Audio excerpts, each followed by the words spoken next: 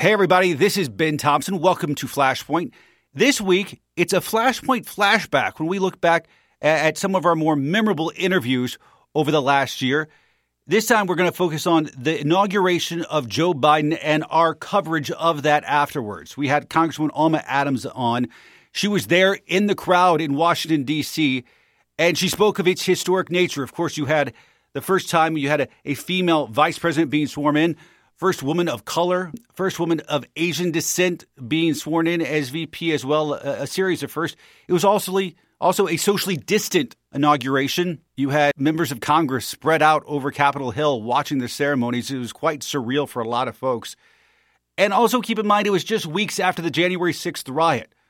We spoke to two people on both sides of the issue about how we were going to move forward as a country with nerves so frayed after that riot.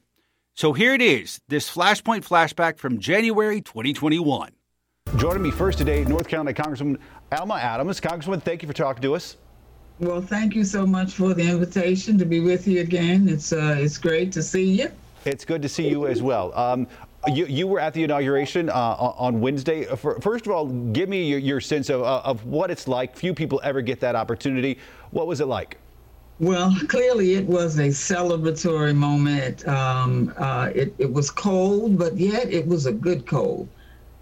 People gathering and having an opportunity to share as the music was playing. Of course, the scenery is outstanding. The flags and all the ambiance of the occasion was just simply outstanding. Everything was social distance, and so if you had a guest, you and your guest had to have COVID tests, everybody there. So, you felt somewhat safe in that regard. And inside the whole area was, people were very joyful about what was going to happen. And it was just a great opportunity, not only to be there, but just to just be in that environment, knowing that things were going to change, that we were going to turn a page for a promising new chapter in our country. So this transition of power was a little different for many Americans, but it was still something that we were waiting for and looking towards.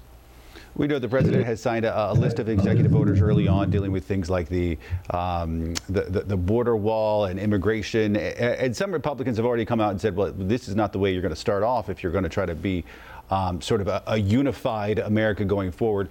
Is that a fair critique? Well, I don't think it is. I think that's kind of sour grapes on their part. I think, first of all, we have to give this president a chance. He has come with a message of hope and unity, and I think if we would set our minds to that, then we could do what needs to be done for this country.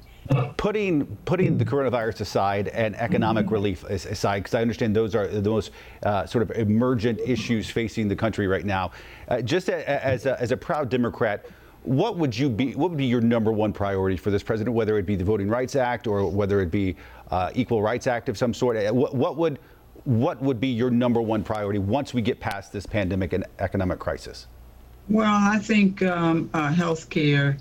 Making sure that we've seen with the pandemic all of the disparities that exist. I think if we can help people stay healthy, get healthy, be proactive in that regard, making sure that we get the infrastructure that we need. We have a host of things that needs to happen. Getting our kids back at school, but we're not able to do that until it's safe to do it. So. I think it's what he's done is pretty ambitious, but his plans are pretty ambitious. But I do think there are things that we need to do and things that have been delayed for a while. So I'm looking forward to it.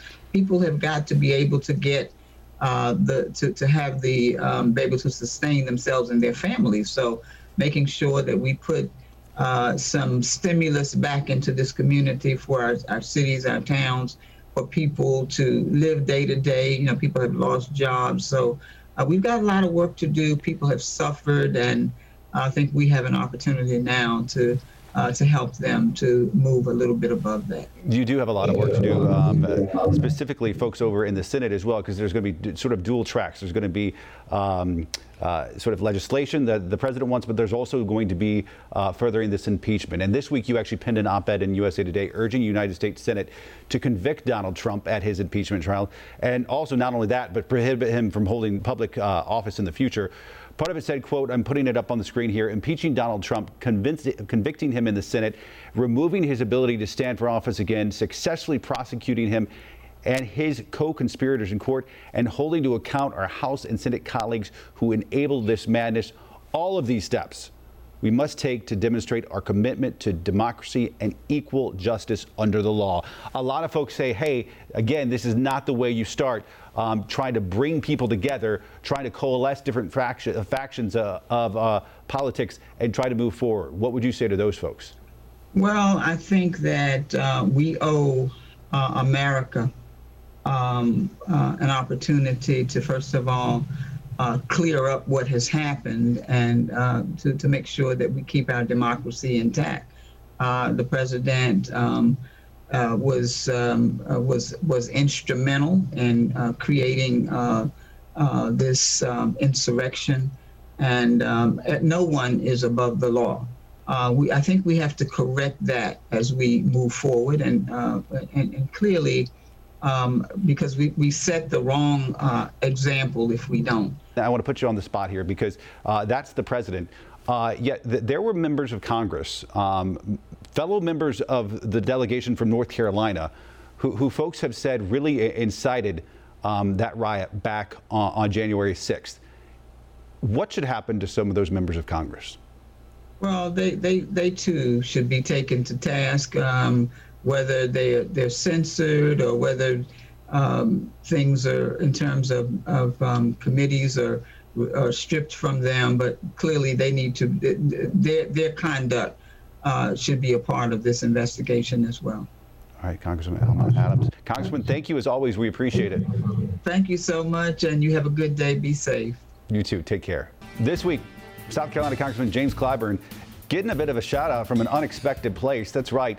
Former President George W. Bush telling him, quote, you know, you're the savior, because had you not supported Joe Biden, nominated Joe Biden, we would not be having this transfer of power today. Of course, that comes after a lot of folks say Clyburn really was the kingmaker in this, because at a time when Joe Biden was not getting any traction, Clyburn came out and supported him in the South Carolina primary and changed the course of the primary and, of course, the race as well. A little shout out across the aisle there from former President Bush to Mr. Clyburn. All right, gentlemen, what did you think of the inauguration this week? Douglas, I'll begin with you. I think it was great, given the current situation that we're in with the pandemic. I think that the president set the right tone for the country about trying to unify us. Even the parade across America, I thought that was well put together. I'm very optimistic about what this administration can do. And like Representative Clyburn said, I also agree with that. I caught a lot of slack in the primary for supporting President Biden early on, and everybody thought that he was down and out. But I always joke with my friend and say I feel vindicated about that. But I think inauguration went very well. It was unfortunate that we had to have the National Guard there, to protect the city from threats. But given all of that, it was good to see the transfer of power happen.